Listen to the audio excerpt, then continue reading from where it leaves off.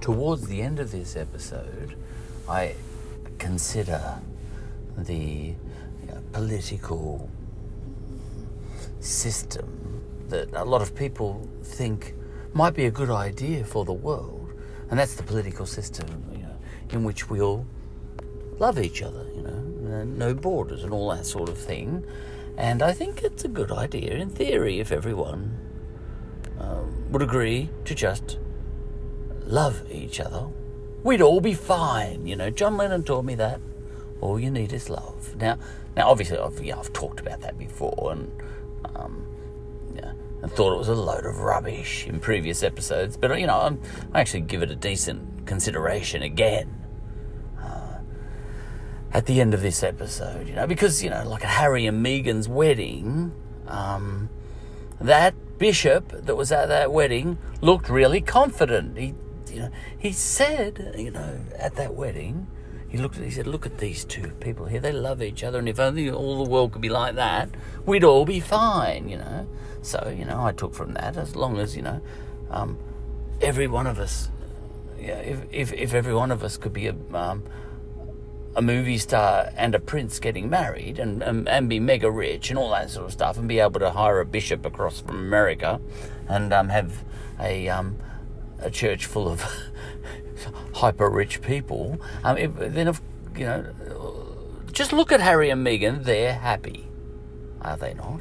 Now, anyway, I consider that towards the end of the episode. I give it a decent consideration. If we could all just love one another, then we'd all be fine, And, and if you're a progressive, for example, you might say if we could all just be progressive together, everything would be fine, And I think this idea, if you're just sitting by yourself meditating and you're thinking about this, you could be overcome by a sense of, humanity. You could have a vision of humanity, and you could say, gee, you know what? That would work. That could work. Beethoven, I mentioned that later in the episode, I think. Sorry, I got interrupted. A phone call incoming. Beethoven sat there at his piano and he wrote his Ninth Symphony because he was having a moment, I think, We could all love each other and this would make the world a wonderful place. And a few people thought that sort of thing back in those days too, the French Revolution, all that sort of stuff, liberty, equality, fraternity and all that sort of stuff. The problem is, when you step outside your door, when you leave your piano or you leave your meditation session and you actually run into real people, the whole shit fight comes crashing down, because you actually meet people. I'm talking people everywhere in the world, If you spend any time with actual humans, I don't mean sitting alone thinking about humanity as an idea, what people could be if they all thought like you, I'm not talking about that. I'm talking about that if you interact with real humans, you quickly discover, oh my goodness, no, this is never going to work. For example, if I'm a progressive and I'm saying, racism stops with me and all this sort of stuff, pretty quickly I sort of start to realise that, or forget racism, if I wanted everyone to be progressive and all I have to do is convince my fellow man to be progressive, you just interact with a few people for a while, and you find that half the world's conservative and there's nothing that, you can't do anything about that. You're stuck, and whatever political system you put in place, it's going to have to accommodate conservative people who are going to be determined to stay conservative forever. You can't do anything about it. And if you killed them all, a whole lot of new babies would be born, and half of them would grow up conservative. It's in their nature. And then you start to think, I got ahead of myself there a little bit. I thought I could make the whole world like me. I think I've been a little bit egotistical there. And you've got petty people, and there's nothing you can do about that. And you've got pedantic people like me, and you've got just horrible people, and you've got careless people, and you've got beautiful people too and wonderful people, but you've got inconsiderate people. How's love? going to solve? How are you going to stop inconsiderate people becoming considerate people? And actually, just a second. Will I be able to find it? I'm sure I will be able to. Just give me a second. There's an example of this, like coronavirus. We've got this whole coronavirus, and I'm pretty interested in that at the moment because it might kill me and my family. Now, coronavirus, I've got it here. Now, coronavirus is an interesting thing. How you sort of think, if all the world was no borders and, we had a sort of anarchy, some political system like that. I love anarchy, is what I call it later in the episode. How would the world react to coronavirus? Well, obviously everyone would voluntarily self-quarantine because they're very caring about, not giving the virus to someone else and all that sort of thing. And people would be very considerate and all that sort of stuff.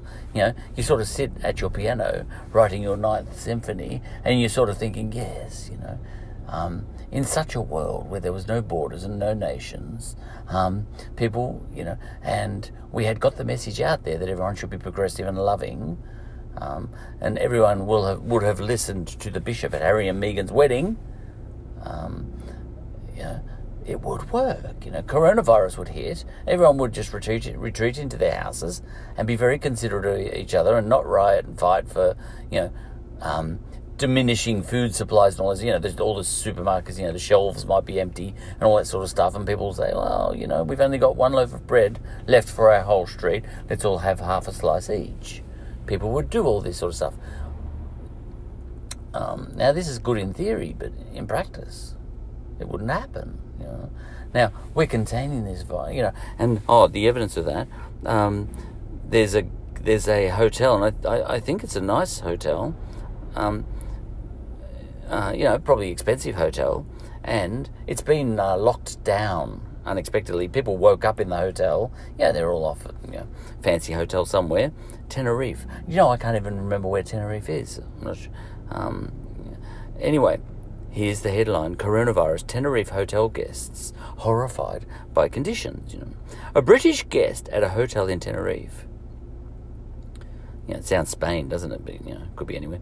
Or Italian, which has been placed in quarantine, has told Newsnight on the BBC that she was horrified by the conditions. Selena Lund said hundreds of people were queuing together for food and fellow guests were not following hygiene rules to prevent the spread of the virus. Global cases of the virus have passed 80,000, the vast majority in China. But can you see what's happened there? She's been thrown together with real people, not with humanity. Now, we happen to have Big Brother-style systems all over the world, and we're containing the virus fairly well. China's done a fairly good job, after ignoring the virus for the first week or two by the look of it. But the point is, China seems to be all... what happens is, like in northern Italy, Tenerife probably in Italy, because that's where a lot of coronavirus problems have been happening. So I'll just take a bet that Tenerife is in Italy. It doesn't really matter where it is for the purpose of this episode. But what is happening all over the world? Like Australia, we've got this Big Brother system where suddenly other people can just force you to stay in your house. You sort of think, hey, that's not the love option. You might be thinking, we dream of a world where we didn't have the possibility of a government coming and just locking me in my house because I've got a virus. Leave it to me. I love my fellow man. I don't need to be locked in my house. Well, you do. Or if you don't, then a lot of people do. People need to be forced to be nice. So whatever system you've got in place in the world, it has to be a system where people are forced to be nice. For example, so we shut the borders with against Chinese travel.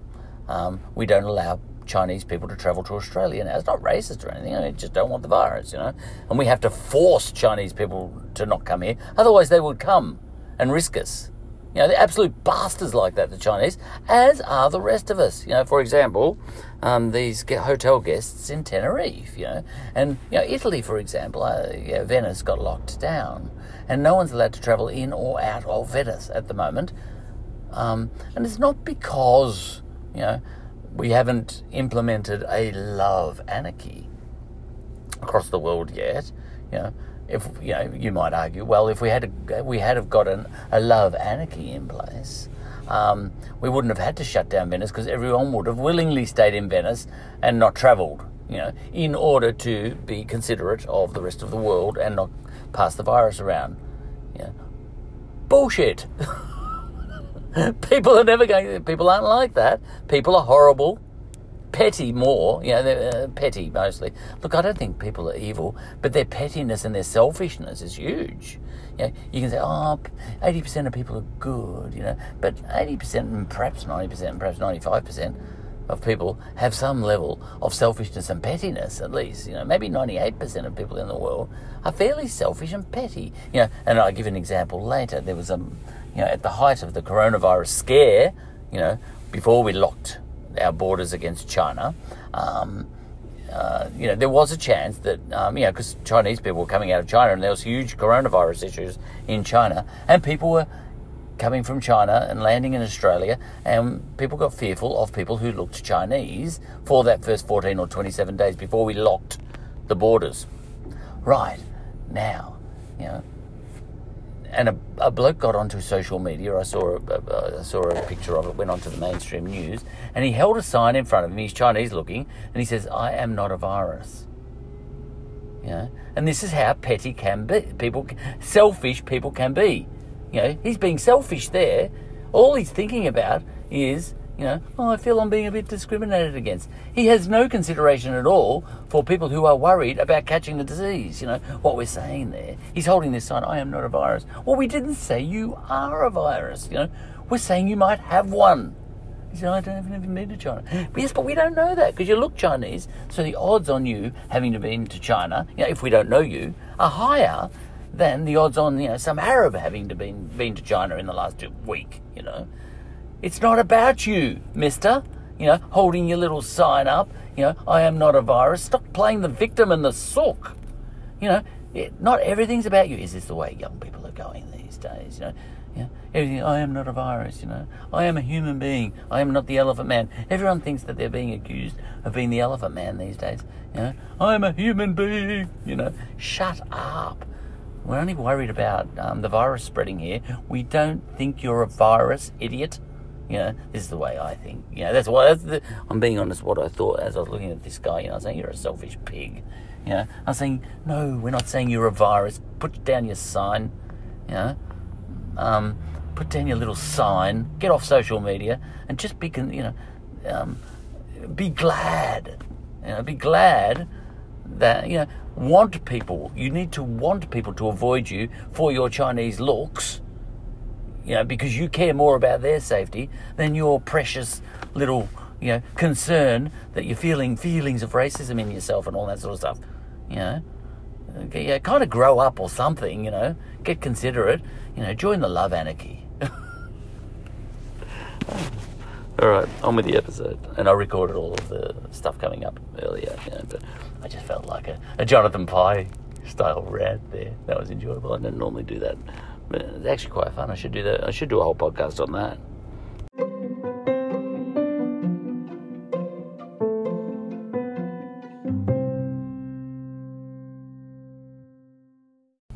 Salt shakers.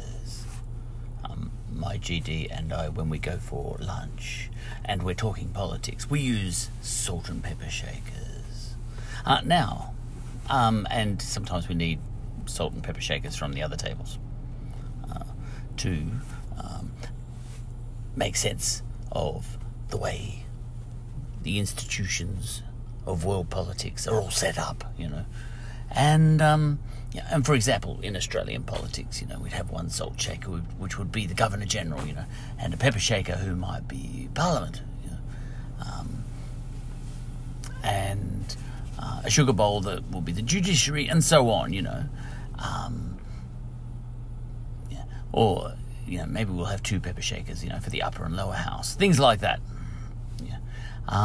So we'd put them over there on the left of the table. But then we might, look at the United Nations and we'd get a whole lot of other salt shakers, pepper shakers, and, raiding other tables. And we'd have a salt shaker for the UN, the institutions inside the UN. The UN. And there might be, a salt shaker for, over on the right-hand side of the table, a salt shaker for the UN Security Council, and a pepper shaker for the World Health Organization. And stop. That brings me to today's episode.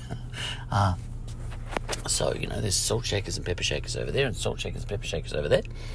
UN, international law is over here on the right, and Australia's national law is all over there on the left. That was a sugar bowl. There's a sugar bowl, which is our law, over on the left, and there's a sugar bowl, which is international law and all that sort of stuff over on the right. And the World Health Organization, that's all over on the right. Everything to do with, world bodies. Now,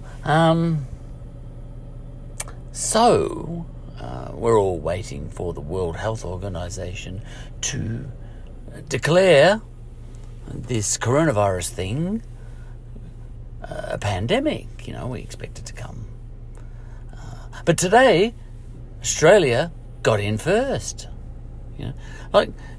If national law fell under international law, I've discussed national law and international law. I was upset by national law versus international law once because my football team, Essendon, we were found, we had nothing to answer for in Australia. No salt, pepper or sugar shaker in Australia, well, no sugar shaker anyway, no sugar bowl in Australia was comfortably satisfied that our players in Essendon should go down, because we were accused of drug problems, drug mishandling, whatever you want to call it. I can't bring myself to say it, can I? And Australian law said, no, there's not enough here to send Essendon football players away for this one. There's no proof. And ASADA, which is our national body, national, over on the left of the table, kicked it up to the international sports bodies, WADA, World Anti-Doping Association. So, ASADA got it kicked up, and to the Geneva, the international system, because there's always the world stuff, the world making decisions on Australia's behalf versus Australia making decisions on Australia's behalf. Now, if we had just ignored the world, international law, if you want, or international, jurisdictions such as the world sporting sort of bodies, WADA and all of that, international sport.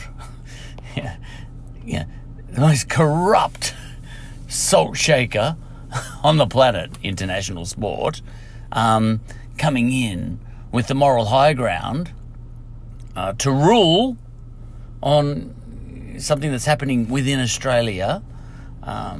Signatories. But anyway, so what we had is a less corrupt system, the system we have in Australia, being overridden by a more corrupt system, international law,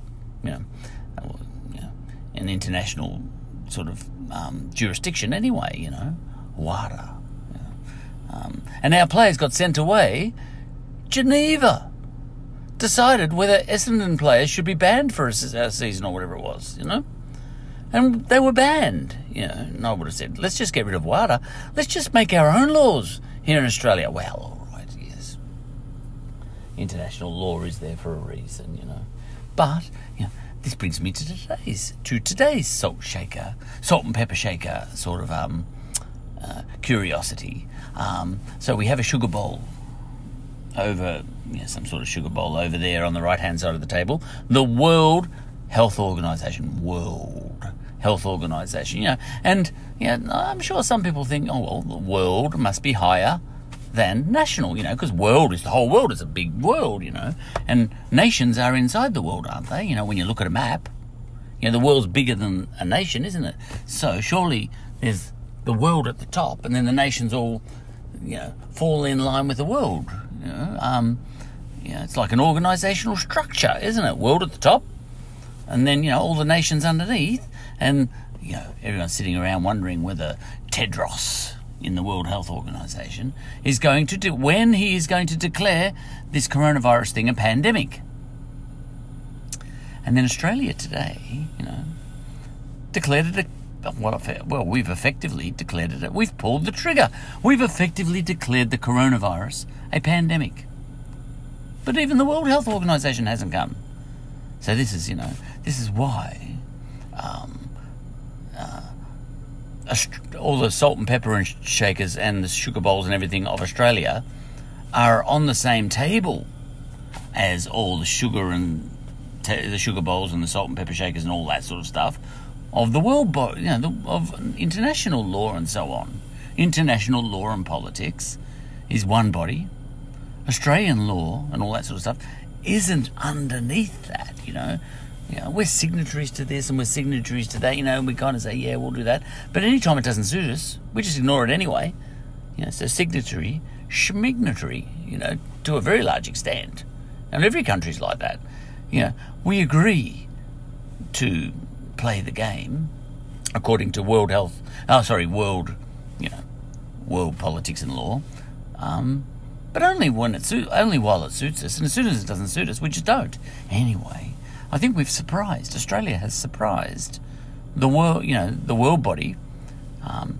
Our national salt and pepper shakers and sugar bowls have surprised the world salt and pepper shakers and sugar bowls by calling it early. We didn't have to wait for them. And it's a little gentle reminder that that an individual nation can decide what's a fact. It is a fact that in Australia right now, coronavirus is a pandemic. Or effectively so, When our government declares a pandemic, it's pulling a trigger on all sorts of actions that can happen now. New powers come into play, new contingency plans can kick into gear, all that sort of stuff. It opens doors. So that's that. I find that an interesting one on the salt and pepper shaker sort of level. If you just decide something's right, or something's a fact, or something's law, if we just decide that we've got a pandemic, if someone in my local suburb saying, "Oh, that's ridiculous, that's not a pandemic," we should wait for the World Health Organization to declare it a pandemic or not. We say, well, it doesn't matter whether you think it's a fact or not. We just declared it a fact. It doesn't matter, what you think is a fact. We can just decide things are a fact, and that's the way salt and pepper shakers work. I like that one. I'll just check. I think I made a text. Yes. I made a few comments on a text to my GD. Okay, and I just wrote, salt shakers. Australia has effectively declared pandemic, even though UN, via WHO, hasn't. And there is no international law that can stop us. The BBC is talking about it. That's where I heard it. We are first, by looks of, and we are probably going to force everyone else to follow suit. What I mean by that is a little faster than they were going to. International law falling in behind one nation's national law. And then I've just added this little thing. This is why England wanted to Brexit. For the sovereignty in deciding what's true or not. We don't have to get anyone else's permission to decide what's a fact or not. We can force facts.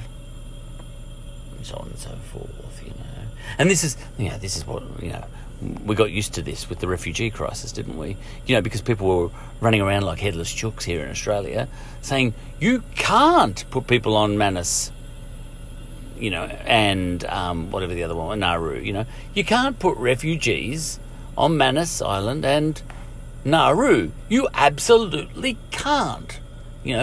International law says you have to process them here in Australia, And I had people telling me that. They're looking me in the face, saying, we can't do this. We cannot do this. And to that, all I could say, it sounds like you're talking something to do with international law. Now, as it turns out, we passed legislation that gave ourselves permission to. We didn't have to ask the international community. So when you say we can't, how does that fit in with the fact that we did? And that's how international law can be lower than national law. You might not like it, and you might even say crazy things like, that can't be done, but it's really hard to reconcile the idea of that can't be done with the fact that sometimes that thing was just done.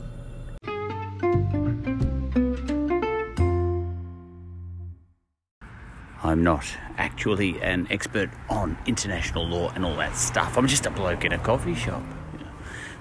But I think there are some salt and pepper shakers on the international side of the table that have no equivalent on the national side.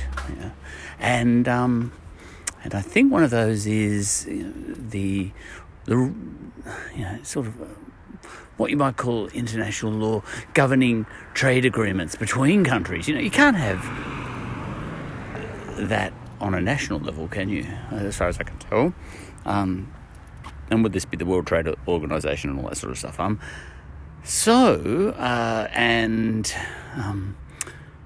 Donald Trump got us upset. Not me personally. I don't get upset on anything. But got Australia upset recently because this business of every nation for itself can leave countries like Australia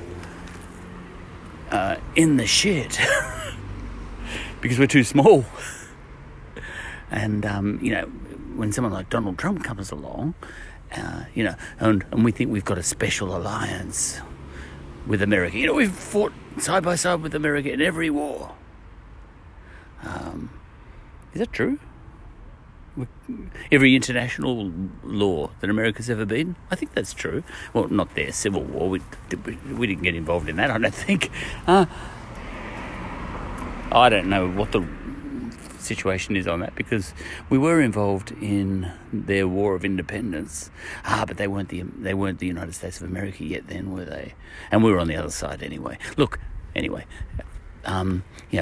we've all these years, we think we've got this special alliance with America, and this is two nations just striking a deal, between the two of them, which is nation versus nation. It's not exactly what you would call some international body getting involved and ruling, and playing umpire or anything like that. It's just one country, deciding to make friends with another country, and but then you get someone like Donald Trump comes along, and who would sell his own grandmother down the river for $1. And if he reckons he can make a big deal, a good deal out of Russia or something, he'd probably sell us down the river, his mates, and do a deal with Russia if he thought it was in America's interests. And say thanks for all the support for the last couple of 100 years, Australia. But you're only offering $1 trillion and $5 benefit to us, and Russia was offering us $1 trillion and $10 in benefit for us. So see you later, guys. And then we're in a lot of trouble now. So international law is important, So I was being a bit facetious earlier. But it's a constant balancing act. Sometimes I like international law, and sometimes I don't. I like it when it works in my favour. For example, imagine if Australian law was trying to put our Essendon players away. I might have argued to kick it up to Geneva and get the world body, WADA or whatever, to make a ruling and overturn that and get our players back on the field, and then I would have loved WADA. And I would have hated our Supreme Court, for example. Well, no, I don't think I would. I'm pretty patriotic, to our own institutions, for better or worse. But having said that, sometimes I sway in the direction of international law, sometimes in the direction of national law. But I really don't see one of them as being above another. Look, I've got this friend, who says international law. She's very much into that, and she says, nations can't do X, Y, and Z if international law says nations can't do X, Y, and Z. She says they just can't, and that's what I was sort of saying before. well, if they actually do it, then they could, and to say they can't it doesn't make much sense.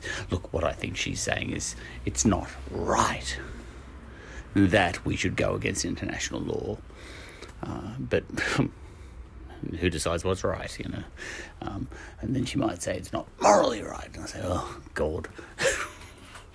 The further you go in that direction, the more boring it gets, because the world doesn't run like that.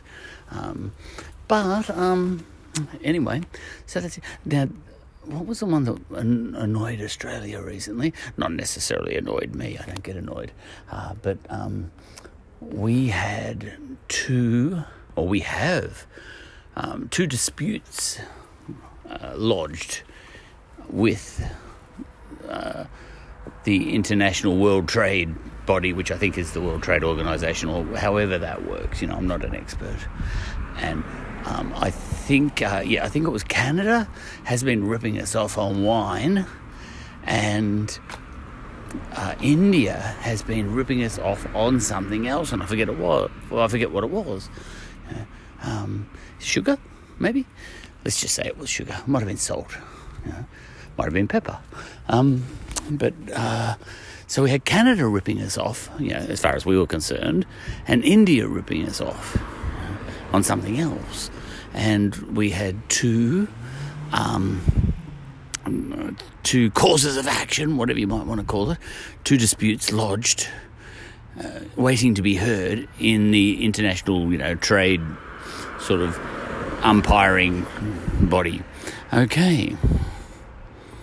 And we were trying to get that up. Now, that international, panel of judges in the World Trade Organization or wherever it is, I think it needs X number of judges to rule.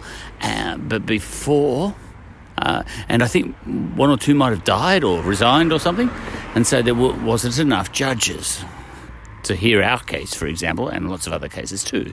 And this is a very important international body as far as we Australians are concerned. Well, right now it is, because they were, it mattered. It was, that body was working in our favour, so we care about it. If it's not working in our favour, we might dump on it, like China, has been doing with the South China Sea. They just completely ignore international law, and also Israel with respect to the settlements on Palestinian land,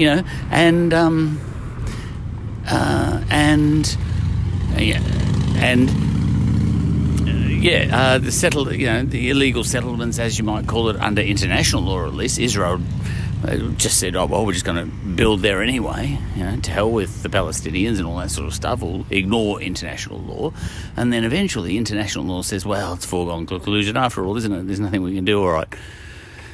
International law agrees with,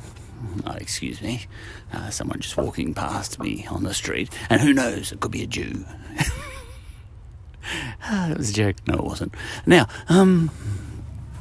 and international law recently, or was it just America arguing for this? Donald Trump, bit of an Israeli lover, arguing that, it's a foregone conclusion, so we might as well, go with the practicality that exists on the ground, and say, all right, it's okay. Donald Trump even said, all right, we've had this sort of system where we don't put an embassy in Jerusalem. All the embassies are in Tel Aviv, but Donald Trump said, let's build one in, let's just make, Donald Trump always says, I'll just do whatever I feel like, Now, we want to, this is how it all works, So Donald Trump is an institution smasher. That's his job. That's his habit. He likes smashing salt and pepper shakers and sugar bowls. He smashes them wherever he can find them, as long as he's the last salt shaker left. That's all he cares about, by the look of it. And he's prepared to smash all the salt and sugar and pepper.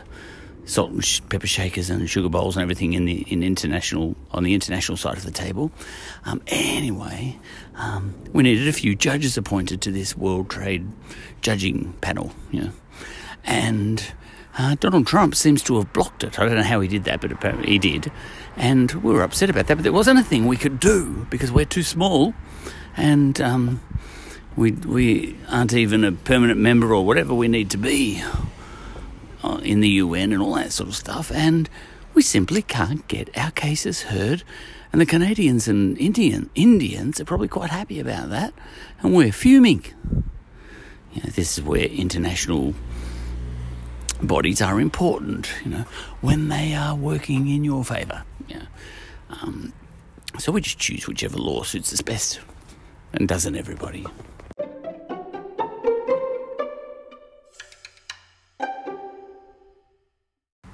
Well, no, not everybody, not you. You might be, you might subscribe to the idea that everybody might, there should be a world order in which we all love each other. Those salt and pepper shakers and the salt and the and those sugar bowls on the left. The national ones. Well, why even have nations? Sweep. Go and put all those salt and pepper shakers and sugar bowls on the other tables again, and we'll just have the international one. All the international ones, and bring them into the middle of the table, and no borders, because nations, the idea of nations, that's artificial anyway. We didn't always have nations. That's a pretty new idea. Well, we don't have to have that. We can have tribes, or we can just have one humanity, all on the same page, and that is absolutely true. And I've got this slight suspicion, actually, that modern technology, as long as something like this coronavirus or something, or a virus like it another day in history, coming up in future history, as long as one of those viruses doesn't turn us all into savages once again, which, these sorts of things can turn the whole human race into savages. Or once again, we've been there before, and we'll probably be there again. It's kind of, this thing where sometimes you feel like get rid of all the nations, get rid of all those salt and pepper shakers and sugar bowls. Just bring everything into the middle of the table, everyone on the same page. We're all humans, and we won't even call it international law, because there's no nations, so there's no such word as international. We're just one humanity. And all this sort of stuff, and we're all working together. I'll just put aside the fact that almost certainly a dictator would rise up and just take control of the whole lot, Napoleon took only Europe, because that's all he had access to. But if there was only one world order back then, he would have taken the whole world in one fell swoop. Swoop. Julius Caesar the same would have marched across the Rubicon, grabbed Rome, and Rome wouldn't have been in charge of only the Roman Empire. It would have been in charge of the whole planet, And Alexander, likewise, these guys, all you would have to do is take central control of a single world order, because that's what a lot of people want, a single world order, get rid of all the borders. There's been plenty of great leaders, as you might call them, bloodthirsty dictators, as you might call them, in the past, who would have loved a whole lot of progressives, let's say, to get rid of all the borders, because the only thing that held back people like Napoleon and Caesar and all these people was the fact that there were borders, both natural and, sort of empire-ish, semi-national, the only thing that held them back, there were these sort of limitations, when you did take something, when Alexander did take Egypt, he didn't automatically have Ethiopia and the whole of Africa, he had to conquer something, but then there was still other lands to conquer, and progressives, they do tend to sort of suggest that we could have one single world order, one humanity and all that sort of thing, everyone working together. And it starts off that way, you know. Imagine if you could click your fingers and get that into place. There's a lot of people in this world who would click their fingers, you know, and it would look good for a little while, you know. But then, you know, suddenly Donald Trump would get in, you know, and just start saying, "Everybody, my rules," you know. It would happen, you know. And it's careful what you wish for and all those sorts of things, you know. And some people wish for, so it's a kind of anarchy, I suppose, they're after a love anarchy. Oh, I should make that the title of this episode. I think I will. A love anarchy. That's suddenly growing on my mind. You know, that's appealing to me. I may not use that as a title for this episode, and yet I may. All right. And the trouble with idealism, I suppose, as you might call it, is that you know, humanity's a funny thing. Humanity is lovely, but humans aren't. You know, Beethoven found this. Beethoven was swept away by the idea of how wonderful humanity could be, in theory, you know. And I think his idealism only stayed strong when he wasn't interacting with actual humans. So humanity, yep. You know, when I sit by myself at my piano writing a symphony, I think about humanity and I think about, wow, it could be all brotherhood, you know, and fraternity and liberty or something, you know, or anarchy, whatever, or love anarchy, you know. You know, as I sit here writing a pop song that will sweep the world, you know, we are 7 billion souls. And we are all beautiful. We are beautiful. You know, you kind of, you know, when you're not actually interacting with other humans, you kind of think that sounds plausible, you know. But the problem is, and the reason we have salt shakers and pepper shakers and sugar bowls, and they don't have to be the ones I described before, you know, national ones and international ones. They can be, you know, the old city-states of ancient Athens and empires like Rome, and they can be, you know, all sorts of things. They can be tribal. They can be all sorts of different things. But you know, the reason we have them is, and I think the Greeks described this, I don't know which one of them it was, I always say it's Socrates if I don't know, that man is divided against himself and herself and itself. And this is a slight problem. You know, people say, oh, if only we were all progressive. You know, if wishes were fishes. I mean, we're not. You know, and other people say, if only we were all conservative. You know, we're not. You know, whatever system you've got, you've got to try. I don't know that there's any way around getting in place some sort of set of institutions, whether that's, you know, the ancient primitive sort of royalty ideas, or, you know, more sophisticated non-royalty ideas like republics and all that sort of stuff, you know, or, you know, the ancient city-states like Athens and Sparta and all this sort of business. I don't know what the salt shakers and the best set of salt shakers and pepper shakers, you know, maybe it's a balance between nations and international law. Oh my goodness, that's what we've got. You know, who knows what the best system is? It really doesn't matter. You know, you might say, let's just get rid of what we've got in the world and start with something new. You know, you sort of start thinking, what? And whatever it is that you think, you know, you want to get a whole new set of salt shakers and pepper shakers and sugar bowls in place. All right, go on, sweep it all away. Sweep away the idea of nations. Sweep away the idea of international law, of course, you know, because international implies lots of nations, you know, trying to make deals with each other and all this sort of business. Sweep away all that. Put your new thing in place, whatever it is, you know. But you're going to end up, I think you're going to end up with salt shakers and pepper shakers and sugar bowls, one way or another, because you can't have a sort of nice homogeneous anarchy of some sort, because people are different. You know? You can have it, but not with humans. You know? You can have this idea of humanity as long as it's got no humans involved.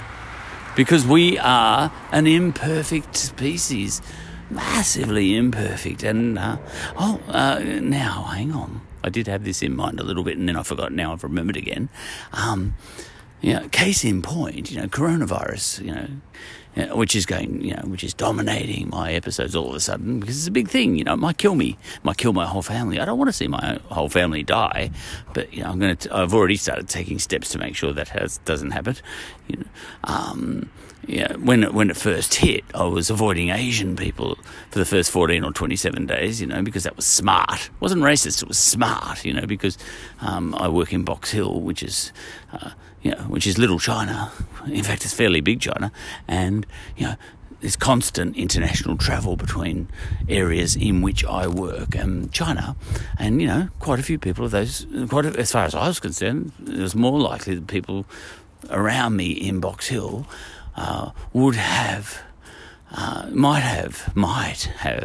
coronavirus than people around me in Essendon, because very few people in Essendon, where I live, travel to China. Okay, that's just maths. It's not racism, it's maths. We've got this thing at the moment where in one of our hospitals, there's reports that some parents are asking for non-Asian doctors to treat them. Now, I think that's stupid because we're well past the 14 days now, the 27 days, and all and the planes haven't been flying. China has been cordoned off, so there's no risk. Like right now, if I walk through Box Hill, I don't care whether someone's Asian or Euro, makes no difference. It was only in that first 14 days, 27 days. The maths of it was that an Asian-looking person, racial profiling style, was more dangerous, risk-wise. If you just plain old risk management like you do at work, as part of your project management, just plain old risk management, nothing to do with racism or anything like that, or it's nothing personal, not personal, Chinese people. There was logic in it, mathematics-wise, to stay clear of Chinese people just for the first 14 or 27 days, because there was more chance that those people had been to China recently or had been in contact with people who had been to China recently, just when coronavirus hit.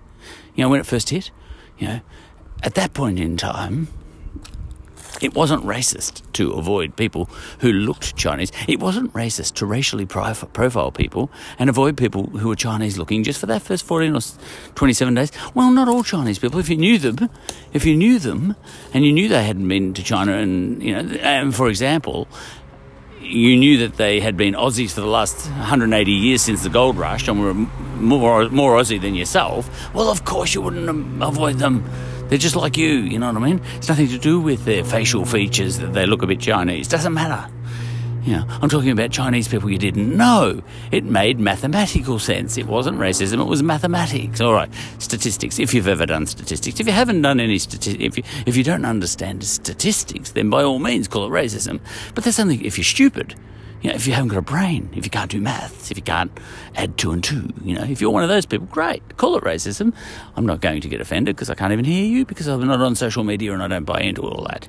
I'm just telling you the way it is, Now, but after the first 14 or 27 days wore off, I did a whole episode back then, when in the heat of the possibility that people, racial profiling style,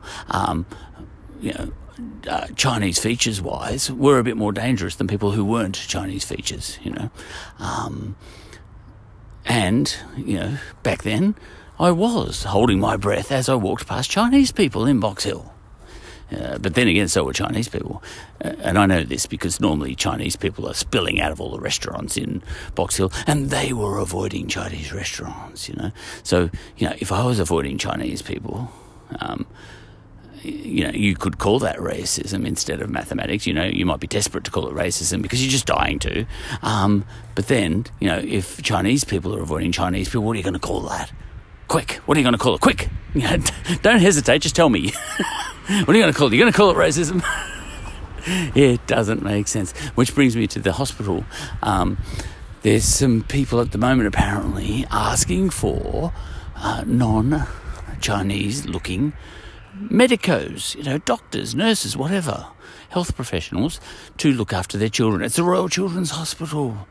That's where it is. And people are outraged. Now, I haven't heard the details. I actually tried to read an article on it, but it was behind a paywall. Don't you hate it the way newspapers can be behind a paywall? Oh, well, they were back in the old days too, on the stands. That was a paywall too. You had to buy the paper, didn't you? All right, so, yeah. Okay, I get that. But the point is I didn't have a dime to get behind that paywall and read the whole article. But I don't know exactly the details, But look, I don't have to. There are people out there who are saying that if a family, for example, takes their children to the Royal Children's Hospital and asks for a non-Chinese looking doctor, that's racist, Now, without, if you don't think, if you haven't got your thinking caps on, you might say absolutely true. To which I would say, hang on, have you checked that the person asking for a non-Chinese looking doctor, have you checked whether that person, have you checked whether that family is Chinese? I hadn't considered that possibility, says the person who just accused that family of being racist. No, you said they were racist, absolutely, for sure, You said that family was racist, that family who asked for a non-Chinese looking doctor, and preferred a Euro one or an Arab one, anything but a Chinese person. I bet you assumed they weren't Chinese, didn't you? And you said they were Chinese. I heard you. Now, do you want to change your verdict, given that they are Chinese? They have racially profiled. They have requested racial profiling. And they are Chinese. Now, you can call it anything you want, but you can't call that racism. Now, if the motivation of that family, who is Chinese, and look, there would be one family, and I only need one to prove my point, who would prefer not to be seen by a Chinese doctor. Now, if there is only one Chinese family who doesn't want to be seen by a Chinese doctor not known to them, and then there's a non-Chinese person that wants the same thing, how do you know their motivations aren't the same? That sort of thing. But then people counter that with, oh, look, I'm just talking in general. You didn't say in general before. So you're coming back a little bit from your argument. All right, there you go. Well, I agree with that, Some people who request some people in that situation would be racist. I'm not saying they wouldn't be. I'm just saying not all of them would be. You are generalising. See, people arguing for all the best things often accuse, other people of generalising. One Muslim terrorist, and they say all Muslims are terrorists. You know what I mean? That would, like if you were to say, I think there was the CEO of Ryanair, the airline, said recently that stats show that most terrorist attacks of an airline nature are single Arab-looking males or Muslim-looking males, whatever that means, And Muslims do have a look, sorry, they do. Now, and he was suggesting racial profiling based on the statistics, nothing personal, And he said, I remember him saying, 30 years ago it was the Irish doing all the bombing, At the moment it's the Muslim-looking people doing bombing. I think we should do racial profiling when we are checking bags. And he got howled down, of course, But, well, I think he's wrong too, unless it's my family. Anyway, yeah. Look, what would you do if you put your children into the Royal Children's Hospital 2 days after the coronavirus hit, and 2 doctors presented, and this is your child, you take it to the Royal Children's Hospital, and 2 doctors are offered to you. One is 100% Chinese looking, Yeah. And the other is 100% Arab-looking. All right. You've got two doctors in front of you. Now, you've got your beautiful little child there. Beautiful to you. We all think our own children are beautiful, but, the apple of your eye. Now, you've got two doctors there. This is 2 days after coronavirus hit. Now, you've just heard that China tried to cover up the coronavirus for a while, so you know that a lot of Chinese, and probably hundreds of thousands of Chinese people have travelled overseas from China and Wuhan province in particular. A whole lot of Chinese people got out of China before China admitted that they had a virus problem. Okay, and just now, China has finally admitted it, and they said we should have called this earlier, but we've got a big problem, Houston, and heaps of Chinese people have already flown overseas, and they're all over the world. Okay, now, you have just presented at Royal Children's Hospital, and they say, listen, we've got two doctors here on offer for you. Which do you choose? Now, if you say, I don't care which, well, and I'm talking 2 days after the virus was announced, and before plane travel was banned from China and all that sort of stuff. Right, if you choose the Chinese doctor over the Arab doctor, if you say, I don't care, you're an idiot, and I don't think you're a good parent. I actually think that.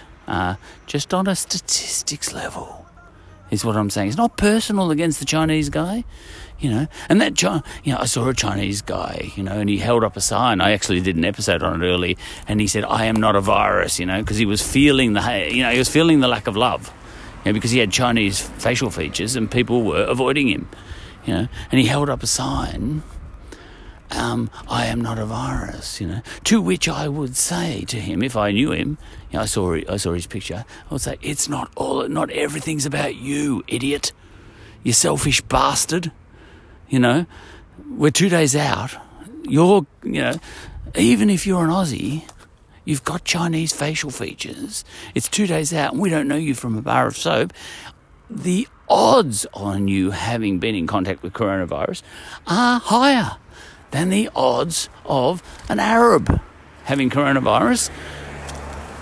I'm going to be a bit more nervous about you than I am about the Arab. It's mathematics, it's not personal. Stop holding your effing sign up that, is all about you. I am not a virus. Who cares? All right, so you're not a virus, but you might have one. This is people, There's a lack of philotimo going on there, as the Greeks might say. But, these are the things you have to contend with. Now, as it turns out, if you present to the Royal... Now, we're many, many days in now. Well past a month or two or whatever. And the borders have been closed to Chinese travel for quite a while. So the average Chinese person up and down the street in Box Hill right now, seriously, as far as I can tell, and, even if my mathematics is off here, I think my mathematics is on, so it doesn't matter whether it's off, it's what's in my head. Now, as far as I know, as far as I can judge, if I meet a Chinese person in the street right now, he or she has got no more chance of having coronavirus than if I meet an Arab in the street or a Euro-looking person, or an African or whatever. African-looking person, People say, he's not an African, he's an Aussie. Because he's got an Australian citizenship, he's not an African, he's an Aussie. Oh, shut up. Weren't you the one who said national, identity is artificial anyway and we should get rid of it? Look, go away, whoever you are. Oh, dear. I see these signs, There's an Afghan guy they put up on the walls these days. It's got this huge sign, Aussie. Yeah, we know. Afghans, came over with the camels back in the 1800s, The average, the typical Aussie was Euro-looking. Wasn't even indigenous. Australians weren't indigenous at the start. They weren't Australians, they were indigenous. There's a difference. Australian was a nation state and indigenous was indigenous. People mix up civil rights with indigenous rights.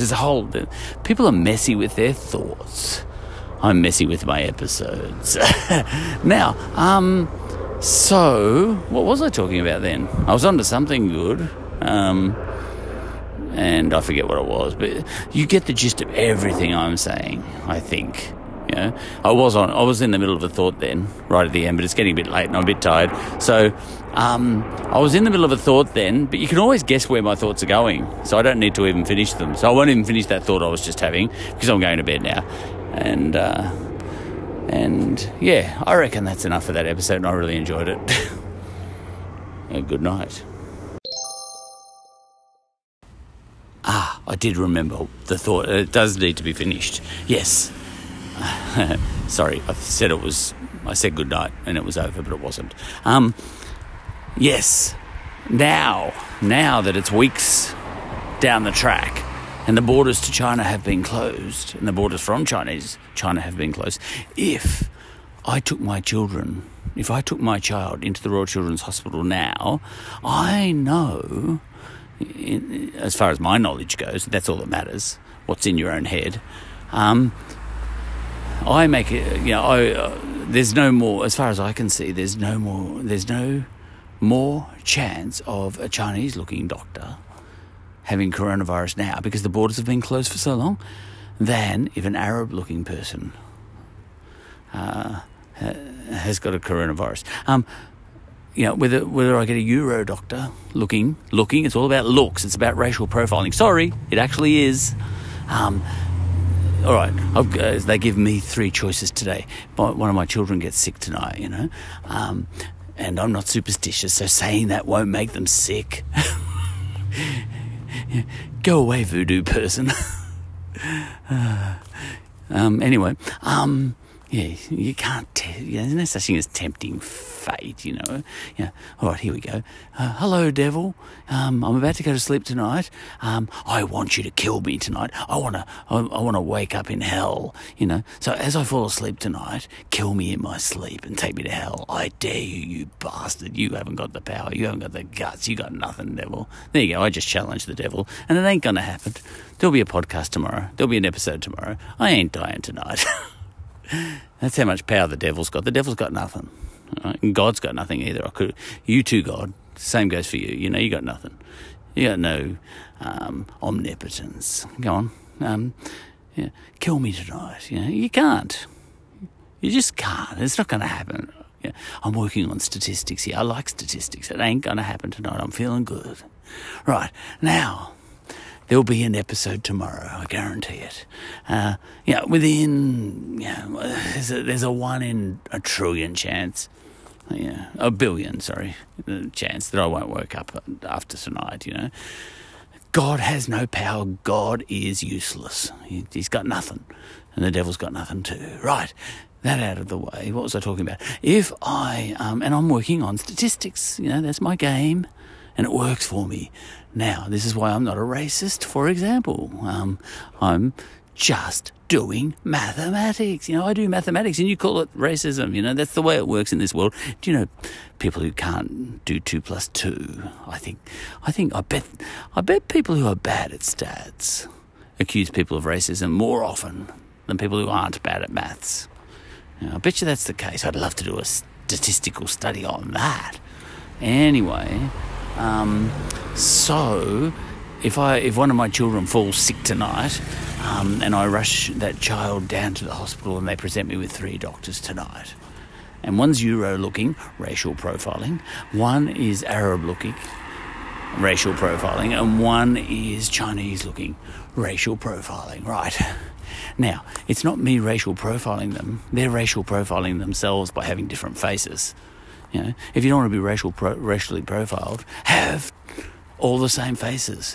It's your fault, everybody, for having different faces. Right. Now, which still in this day and age indicate where you might come from. Not where you do come from, but where you might come from now, Right. Once we all intermarry and the whole world, is all a melting pot, then it's different, I'll look at a Chinese-looking face and it could be an Australian. But right now, if I look at a Chinese face, there's more chance that person has been to China recently. But not in the last month because the borders have been closed. Right, so I take my children in, I take my child in, sick child, and they offer me 3 doctors, by choice of 3 doctors, and one's Chinese looking, and one's Arab looking, and one's Euro looking. Well, guess what? Now, a month in on the coronavirus or whatever it is, I don't care. Chinese guy, sure. Arab guy, don't care. Euro guy. I'm not going to try and avoid the Chinese guy. But I would have 2 days in. But not now. Because the maths isn't there anymore, So anybody who's avoiding Asian people right now that the borders have been closed for more than 14 days or 27 days or, whatever the presentation period for coronavirus is, if there's been enough time such that, anyone who might have had coronavirus would already have, presented with the features of that, there's been enough time for me not to worry about Chinese people anymore, and I don't. I can walk right through the middle of Box Hill tomorrow and not... I'm not going to be holding my breath passing Chinese people because there's no way they could have got the coronavirus, really, realistically. Look, there's a chance, but not enough. So could anyone who is Euro-looking now, because it started to spread a little bit and all that sort of stuff, but it's all bets are off and everyone's even now, So that's the way I look at that. There was an article in which the CEO of the Royal Children's Hospital or something said he was appalled that people were asking not to be treated by anything other than a Chinese doctor. Now, he was appalled by it on a racism level, but I'm appalled by it on a stats level, because I would say to the person, come on, what's the chances? And the border's been closed.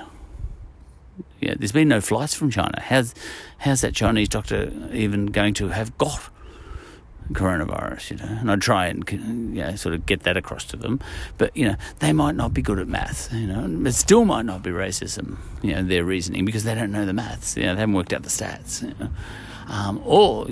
and that sort of thing. It can go on and on. Look, there are people who are racist, and coronavirus, things like this give them an excuse to be racist and to jut their jaws out and say, I don't care because I don't want to get my child coronavirus, and they march in there and they love it, and they go into the Royal Children's Hospital and say, I don't want a Chinese doctor, and I dare you to tell me that I'm being a bad person. I am loving my child. I am not being a racist. Well, some of those people are being a racist, but I'm saying that not all people who have been trying to steer clear of Chinese people, especially in the early days of coronavirus, are racist. Some of them are operating on mathematics, and that's the end of the episode.